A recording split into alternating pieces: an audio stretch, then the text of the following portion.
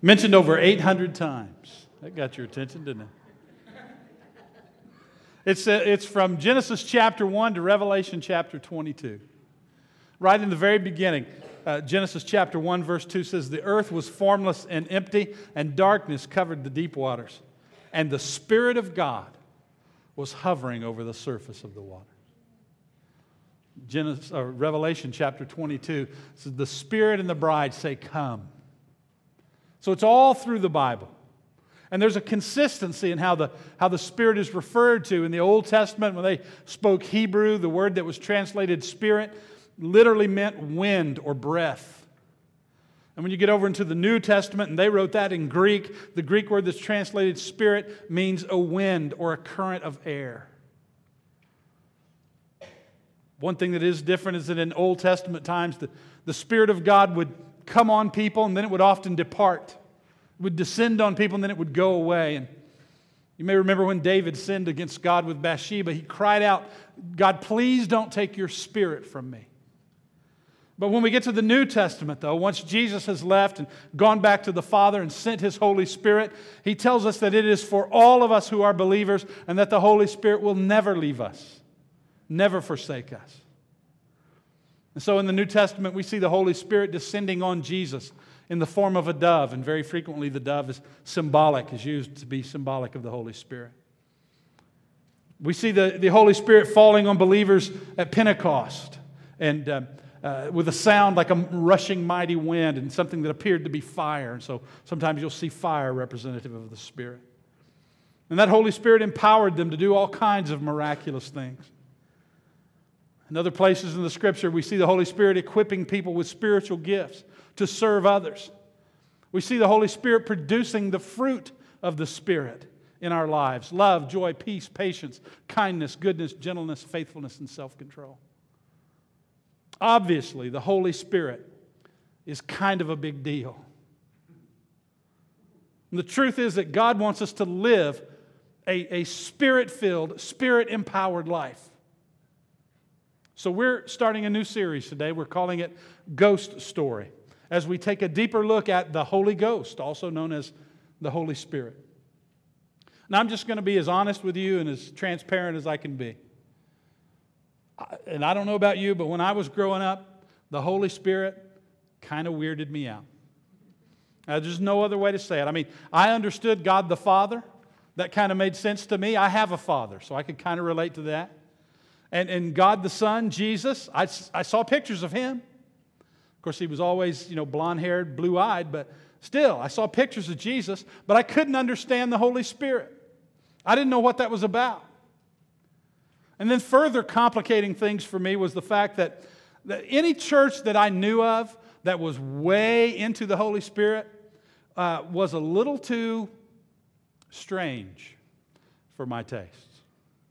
Right? The women all had this big, big hair. Big. And there was a lot of denim. There were a lot of denim skirts that went all the way to the floor, and there were tambourines everywhere, and people speaking some kind of stuff that I couldn't understand. So if they had the Holy Spirit, that seemed to me to be very unusual and just weird. And so the result was, for many years, I went in the complete opposite direction. I didn't want anything to do with the Holy Spirit. And that's one of the big problems for most church people when it comes to the Holy Spirit. We tend to camp out at one of two extremes. Now, again, just being honest, we have to admit that in some churches, there is what can only be called an overemphasis on the Holy Spirit. I mean, everything is Holy Spirit. Come, Holy Spirit. Move, Holy Spirit. Holy Spirit. And if something out of the ordinary happens, like maybe a Bible falls off a chair, 15 people descend on it and start to pray, I bind you, demon of Bible falling. Holy Spirit, get them demons out of here. You're not preached like that, did you? Everything was just Holy Spirit, an overemphasis. I'm going to tell you that a far more common problem is an underemphasis on the Holy Spirit. See, in the church I grew up in, the Holy Spirit was a retired author. He'd written the Bible, and then he was done. He had nothing more to offer us, nothing more to say to us or to do for us. We understood God the Father, we thought. We could relate to God the Son, but the Holy Spirit, we didn't talk about Him. He was that strange cousin Eddie that nobody in the family ever talks about. The Holy Spirit was for those weird folks over on that side of town, across those tracks. Not for us. But see, I just believe that there's got to be a balance. There's got to be some kind of balance between an overemphasis and an underemphasis. And that's what we're going to be looking for in the next few weeks. To get a biblical understanding of who the Holy Spirit is and what He does. We're going to start in John chapter 14. If you got your Bible this morning, turn over to John 14. John's the fourth book of the New Testament, Matthew, Mark, Luke, John. If you get into Acts or Romans, you're going a little bit too far. You need to go back to the left. We're going to look at some of Jesus' words today to try to build a foundation. And my prayer is that over the course of the next few weeks that all of us, myself included, would grow to know God more, to know God better, to know Him more intimately through His Holy Spirit. So in John chapter 14, Jesus is comforting His disciples, His followers. We've kind of touched on in and around these verses the last few weeks. In just a very few short hours, Jesus is going to go away. He's going to undergo a horrible ordeal. He's going to be arrested and tried and then crucified, executed by crucifixion. And in John 14, 15, and 16, He's trying to prepare His followers for that. And He's trying to tell them, He's trying to help them understand that it's the best thing for Him to go away and go back to the Father. And that He's going to prepare a place for them in heaven. And then He says, I'm going to send someone to you. Look at verse 16. And I will ask the Father, and He will give you another advocate who will never leave you. Jesus says, God's going to send someone else, someone other, to be your advocate. Some translations say helper. Your translation might say counselor. And Jesus says, and this time, He's not going to come and go. Not like He did in the Old Testament when He would rest on people for a while and then depart. He's going to be with you forever. And then in verse 17, He says, He is the Holy Spirit who leads into all truth. Some translations say that He is the Spirit of truth. But look what Jesus says next. The world cannot receive Him because it isn't looking for Him and it doesn't recognize Him. That's kind of where I was. I wasn't really looking for Him. I didn't recognize Him. I mean, if somebody told me, oh, that's a move of the Spirit or that's a work of the Spirit, and it didn't fit in my little box, I rejected that. I didn't know Him. I couldn't see Him, and therefore I didn't accept Him. But Jesus goes on to say this, but you know Him. That's what He says to His followers. Because He lives with you now and later will be in you. The Holy Spirit, the Spirit of truth, the counselor, Jesus says He's living here now with you. He was in Christ. The Holy Spirit, God's Spirit was in Christ. But Jesus said a time is coming when that same Spirit is going to live in you. And did you catch this? That the Holy Spirit is not an it. Sometimes you hear people say, well, it was leading me to do something. No. Jesus refers to the Holy Spirit as Him because He's the third person of God in the Trinity. Father, Son, Holy Spirit. The Holy Spirit is literally God present with us in spirit form. The Bible tells us it's possible to grieve the Holy Spirit. That's a personal emotion, isn't it? The Bible tells us that the Spirit of God has emotions. The Bible says it's possible to lie to the Holy Spirit. Again, that's a personal thing, right? I can't lie to that chair. I can only lie to another person. The Bible tells us that the Holy Spirit loves us. And so it's a Him. It's that third person along with Jesus and God that's part of the Trinity. And Jesus says the Holy Spirit is our advocate, our helper. He uses a word you may have heard before. It's kind of a church word. You're not going to hear it outside of church. But paraclete. Now we use para in the sense that we use paralegal or we talk about a para-church organization, that means alongside of. A paralegal works alongside of a lawyer. A para-church organization exists alongside the local church. And klet or kletos means called. So the Holy Spirit is called to be alongside or called to be with us. He advocates for us with God. He intercedes for us. He prays for us to God. He's our comforter, our helper. God in spirit form is called alongside of us to be in us, to very literally be our day-to-day companion. Now, if I was to ask you, would you rather have the Spirit or Jesus in the flesh with you? Man, I bet most of us would say Jesus in the flesh. I mean, don't we get all sentimental about that? About, I just wish I could have Him here I wish I could have walked along with Him and been there when He was doing all of these mighty things. I mean, we just think that Jesus in the flesh is just the coolest thing ever. To have Jesus physically present with us. I mean, think about it. You get a headache, you're like, oh, Jesus, I have a headache. Poof, no headache. How cool would that be? Or your dog gets run over by a car and you're crying, oh, Jesus, Fido is dead. And Jesus says, Fido, live. And whoop, he jumps up, barks, he's ready to run and play. You know, or maybe your cat gets run over by a car. Jesus can do the funeral right there. Help you bury that cat. Isn't that awesome?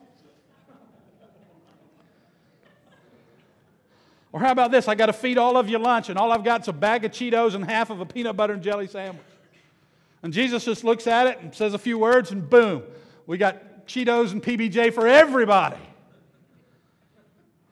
We just think that Jesus in the flesh seems like the best thing ever. But Jesus Himself said, there's actually something better for us than Him in the flesh. It's in John chapter 16 and verse 7. And Jesus says this, in fact, it is best for you that I go away. Because if I don't, the advocate won't come. If I don't, the Holy Spirit won't come. If I do go away, then I will send Him to you. The absolute best thing, Jesus says, is for me to leave because the Holy Spirit won't come unless I do. Now think about this.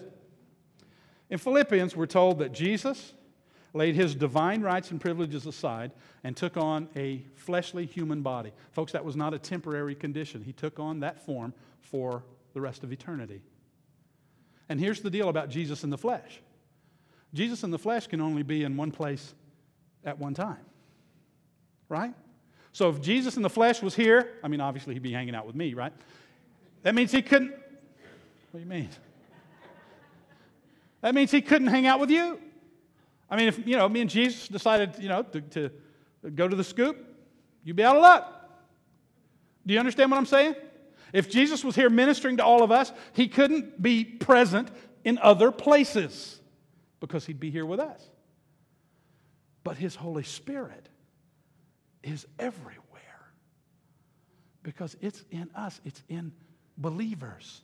And everywhere we go, the Spirit goes. That's what Jesus is trying to say. That's why Jesus says it's better for me to go away because every single one of you is going to have the Spirit of God living inside of you. You're going to take that with you everywhere you go. He's going to be your advocate. He's going to be your helper. He's going to be your companion when I go away. Amazing. Amazing. So we're going to spend the next few weeks breaking that down a little bit and looking at the work of the Holy Spirit in us and through us. But here's the simple thing that I want everybody to get. Make sure you get this if you don't get anything else. The Holy Spirit changes everything. It was the very first time in any religion, in any spiritual or faith experience that God had lived in here. He'd always been out there. He'd always been on a mountaintop somewhere or in a temple somewhere or in a faraway place that you had to trek to. But Jesus says, we're changing up the game. Now the Holy Spirit is here. And the Holy Spirit changes everything. Or should. I mean, think about the church today. We see so many people.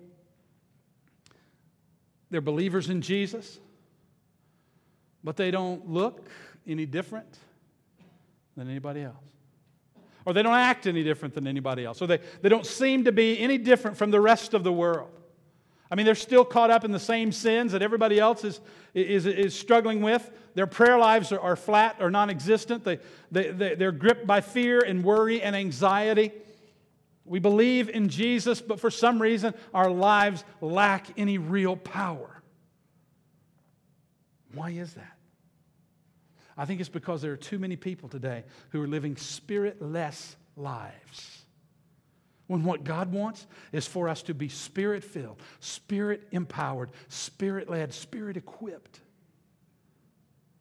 There are a lot of reasons why people are living spiritless lives, but I want to look at two. One, the first one we've already kind of touched on. Some people aren't aware of the Holy Spirit. I mean, maybe some of you would say, well, I've heard of the Holy Spirit, but I don't really know what He does. I don't know what to think about Him. I don't know what to expect of Him. I mean, I know there's a Father, Son, and Holy Spirit, but that's really kind of all I know. Well, there's an interesting story found in Acts chapter 19.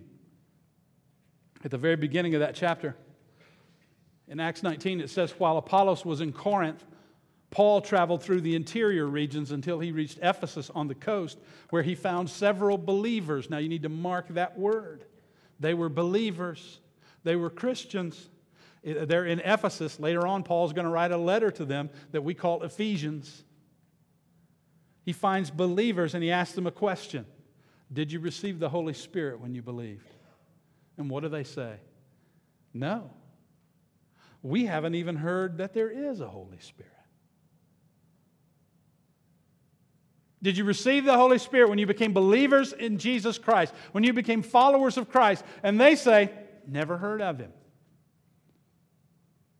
So we know some things. We know they weren't present on the day of Pentecost, right? They would certainly be familiar with the Holy Spirit. In fact, in just a verse or two, it's going to say that they had been baptized by John the Baptist. Folks, that's like us saying today that we were baptized by Billy Graham. So they knew John the Baptist. And they knew Jesus. But they didn't know the Holy Spirit. They didn't know anything about Him. And some of us might be in a similar place. I mean, we've heard about Him. They say we haven't even heard that there is a Holy Spirit. At least we've heard about it, but we couldn't say for sure we understand anything about Him. Here's the thing. There's this whole other world of power and experience with God that is available to all believers through the Holy Spirit. And a lot of us just don't know anything about it.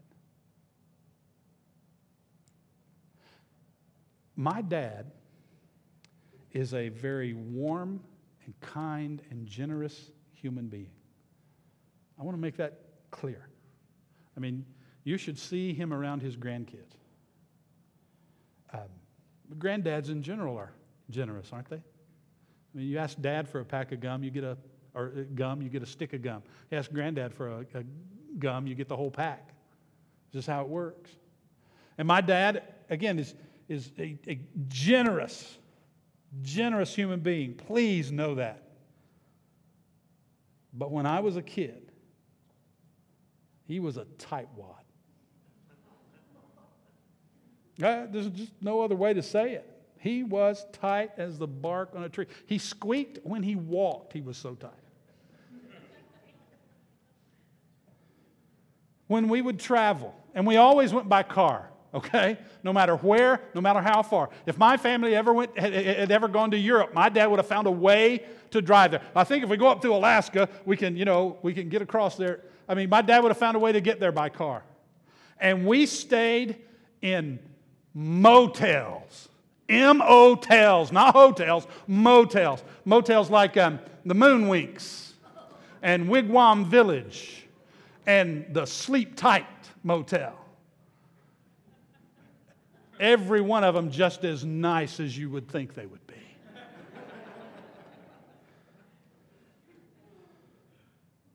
So I associated staying in a motel with knotty pine paneled walls, cheap furniture, threadbare towels, a little strip of paper that tried to assure us that that toilet had been sanitized for our protection. Empty, cracked swimming pools. But when I was a senior in high school, the Key Club District Convention was in Birmingham, Alabama. And we got to stay at the Hilton. And it was so not a motel. I mean, they had people who carried your bags for you up to your room. Of course, you had to, tip them a quarter. They were kind of moody, too. But all the room entrances were indoors. There were elevators. You take an old small-town Alabama boy, put him on an elevator for the first time in his life. He thinks he's at Six Flags. Woo! The swimming pool was inside, and it had water in it, clean water. And in every room, there was this little cabinet with a refrigerator in it, and it was just full of all kinds of snacks and drinks. Although we found out later that they were pretty expensive. That's what our Key Club sponsors explained to us when we got home. And not all of the beverages were exactly legal for teenagers to be drinking, but it was like another world opened up to me. So much different than what I had known. Folks, too many Christians are going through life without strength, without power, without victory, when on the other side, just on the other side, there is spiritual power from God that is greater than anything we could ever imagine. The Bible says this, check it out. The Bible says the Holy Spirit is the same Spirit that raised Jesus Christ from the dead. It's the Holy Spirit that brought the dead body of Jesus back to life. And it's available to every one of us who are believers in Jesus. Every single one of us. He will fill us, direct us, comfort us, guide us, counsel us, empower us. All of that available to us. And too many people miss that. They miss it and they're living spiritless lives because they're unaware of the Holy Spirit, unaware of His capabilities. And there's a second reason people lead spiritless lives. Some people resist the Holy Spirit. We resist. And this catches a lot of us. Because I dare say all of us have felt like God was prompting us to do something, and we said, oh, no, I don't want to do that. I'm not going to do that. Or maybe we were about to do something that wasn't right, and the Spirit kind of nudged us, don't do that. That's the wrong thing to do. And we kind of, remember, we played Lord of the Ring. We kind of stamped our feet and said, oh, but I want to. I really, really want to. We've all done that.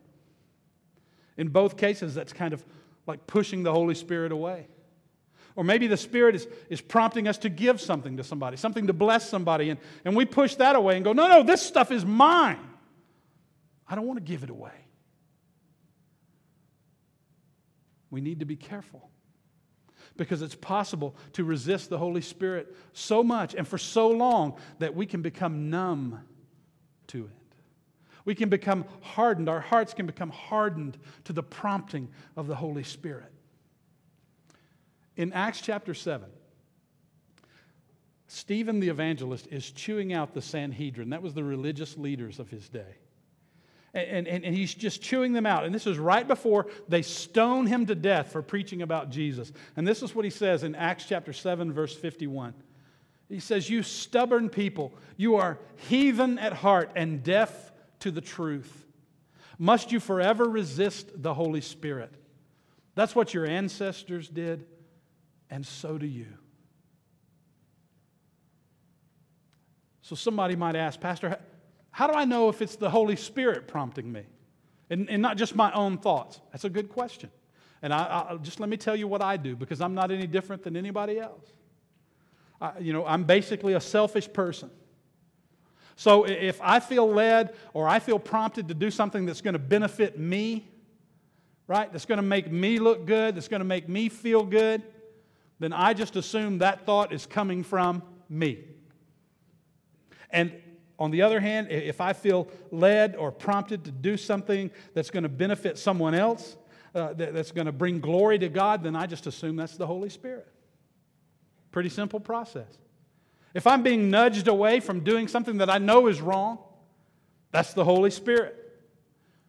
If I feel led to do something or give something that's going to be a blessing to others, that's the Holy Spirit. And guess what? If it's not the Holy Spirit, what's the worst thing that could happen? I did something good for somebody. I wasn't totally selfish for once. If it's a blessing to others, I just assume the Holy Spirit is leading me to do that. Well, somebody else will say, well, all right, Scott, I'm not sure that the Holy Spirit really prompts me or moves me or speaks to me like that. Listen, it could be that you've resisted the Holy Spirit so long or for so often that your heart is hard. And that sounds really bad, but God can soften up a hard heart. The Holy Spirit can soften up a hard heart. Hey, when Stephen made that statement to the Sanhedrin, guess who was standing there? Paul. He was standing there as a church hater, as a Christian hater, as one who couldn't wait to let's get this execution on the road and stone this guy to death so he'll shut up preaching about Jesus. I say that's a pretty hard heart. God can soften up the hardest heart. But we have to be careful. We can actually grieve the Holy Spirit and our hearts can become hardened. You know, it's a little bit like my wife, Vicki. She just wants to make out all the time. I mean, all the time. She's always wanting me to make out with her and stuff. And you know, I resist her for as long as I can, but eventually she wears me down, you know. I give in to her and I minister to her needs because that's just what a great husband I am. I recognize ridiculing laughter when I hear it. I want you to know. Just, okay, I know you don't believe me, but pretend you do. And pretend that she's always doing that and I always resist her. Hey, it won't be long before she doesn't approach me anymore. Right? If I resist her and push her away and say, no, not now, it won't be long before she kind of gives up. The old preachers used to say the Holy Spirit is a gentleman. He won't push himself on you. If we resist long enough, our hearts can grow so hard that we won't recognize the prompting of the Spirit of God. People are living these spiritless lives because they're not aware of the Holy Spirit. Maybe they haven't been taught. They're only familiar with the name. Or because they've become so skilled at resisting Him, at rejecting Him. But folks, if we can get past that, if we can get to know the Spirit and stop rejecting Him, there are 3 different ways that the Holy Spirit can minister to us. I'm going to go through these real quickly. The first thing is this: the Holy Spirit comforts us. He comforts us. The Holy Spirit is sometimes called the Comforter. In fact, in the King James Version of John 14:16 that we read a moment ago, it says, or Jesus says, I will pray the Father, and He shall give you another Comforter, that He may abide with you forever. This is the comforting presence of God, the Holy Spirit, coming to us when we're struggling, coming to us when we're hurting. Hey, I've experienced the Holy Spirit's comforting presence. Have you? You know, we're hurting bad, or we're in a bad circumstance, or we're worried, or we're in a struggle.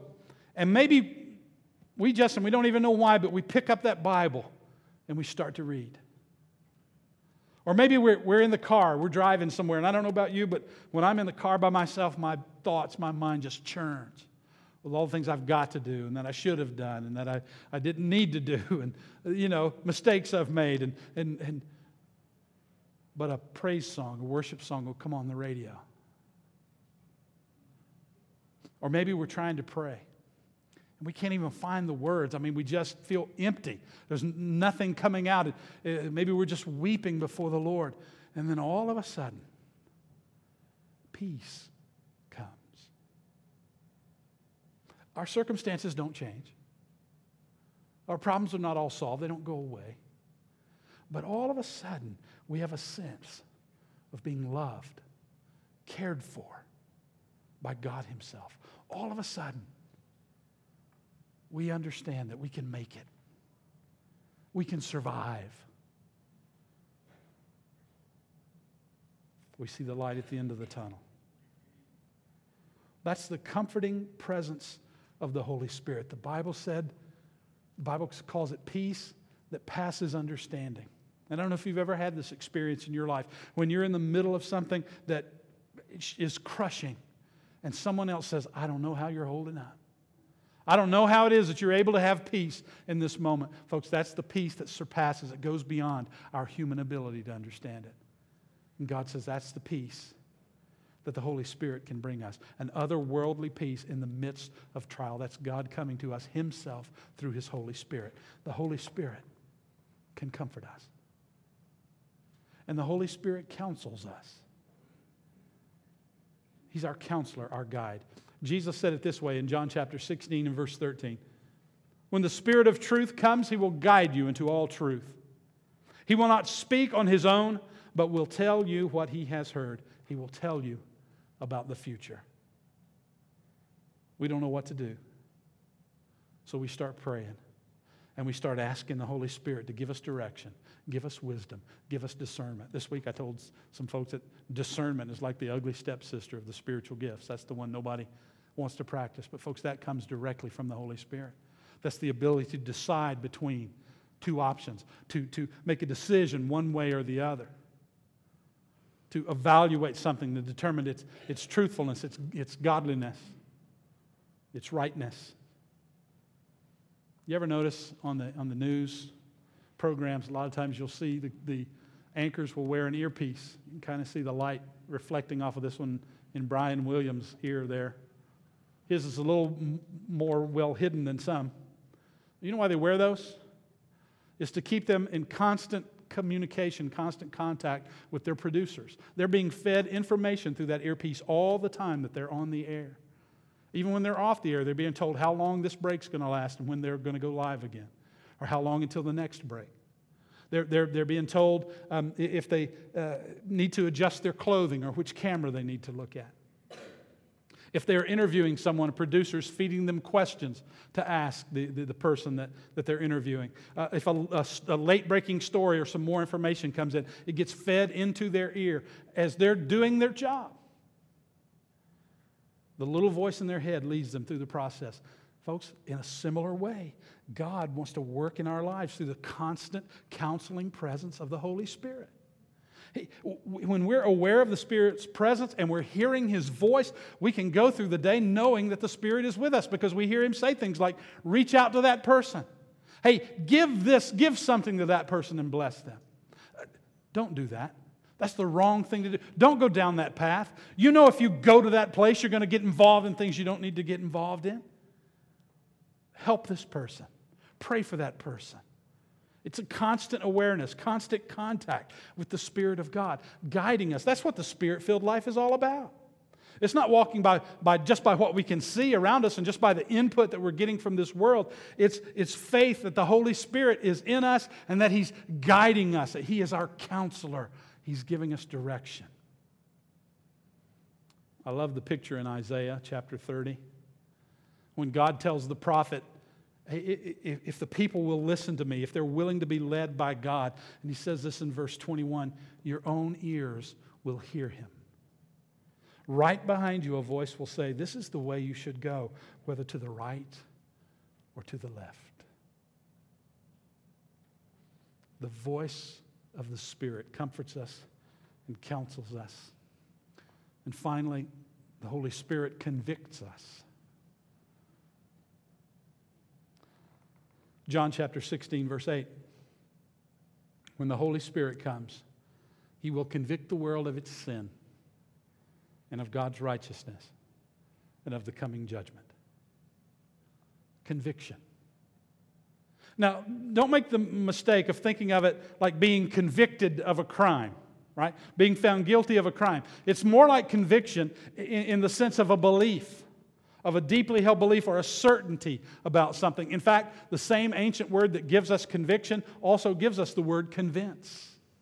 What it is the work of the Holy Spirit to convince us that something we've said or done, or something we're about to say or do, is the wrong thing to do, and it's a call for us to turn away from it, to not be involved in it. What we do sometimes, though, is we confuse conviction and condemnation. Well, condemnation comes from Satan. Conviction comes from the Holy Spirit.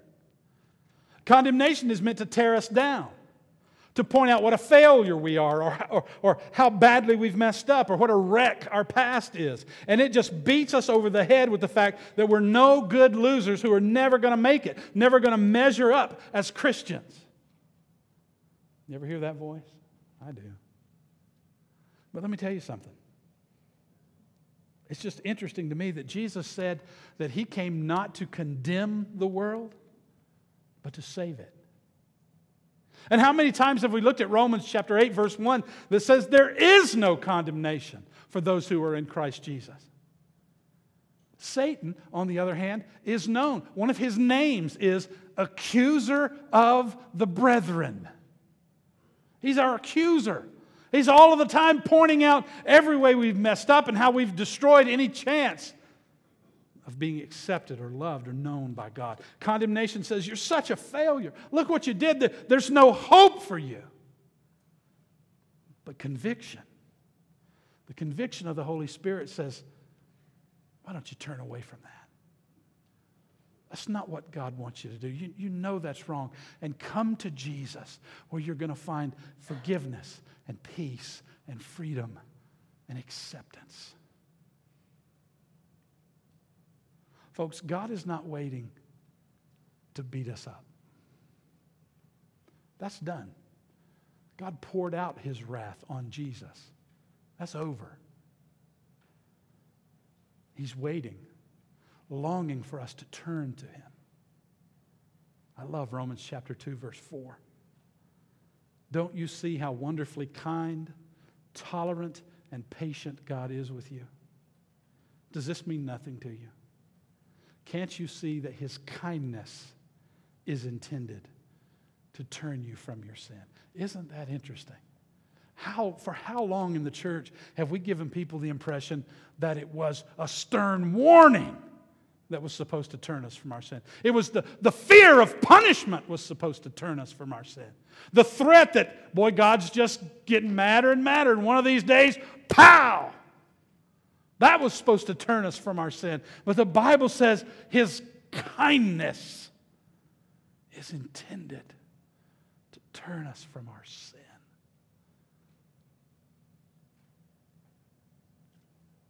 Condemnation only shows us the problem.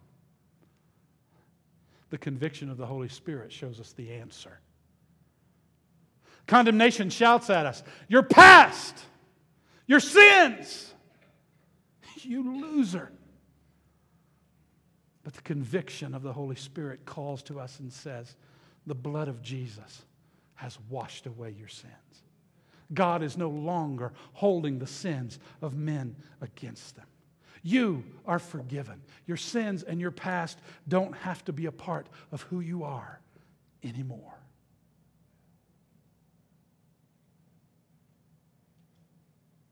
Even here today, right now, there are some people being convicted by the Spirit of God. There may be something in someone's life that is not what it should be. Or you've gone down a path, or you've made a choice that you just know is wrong. And all of a sudden there's this sense of, I need to make a change. I shouldn't be doing this. I don't need to go down that path. And I haven't even mentioned what it is, and not going to, but there's conviction. Why? Because the Holy Spirit is here. Because if you're a believer, the Holy Spirit is here, in here. And He's convicting you. There are others who are being drawn to God right now. You don't know why. I mean, you may not even be a church person, may not even be a believer, but you feel yourself being drawn to God right now. Listen, that's the Holy Spirit's work. The Bible says there is none righteous, no, not one. You can't draw yourself to God. The Holy Spirit has to draw you. If you feel that tug, that pull to God in your life, in your heart right now in this instant, let me tell you, it's the convicting work of the Holy Spirit. The Holy Spirit is here. And we have some choices. We can surrender to Him or we can fight Him off. But listen to me. Don't fight Him off too long, because your heart can become hard. You can grow deaf to the gentle voice, to the loving call of God that draws us to Him. God loved us so much that He sent God the Son, Jesus, to live a sinless life, to die on the cross, to be buried and raised again, so that we could know God, so that we could be empowered by Him through His Holy Spirit to live a life that would please and honor Him. That's the presence of the Holy Spirit. That's what it does and what it brings. Bow your heads, please. Close your eyes.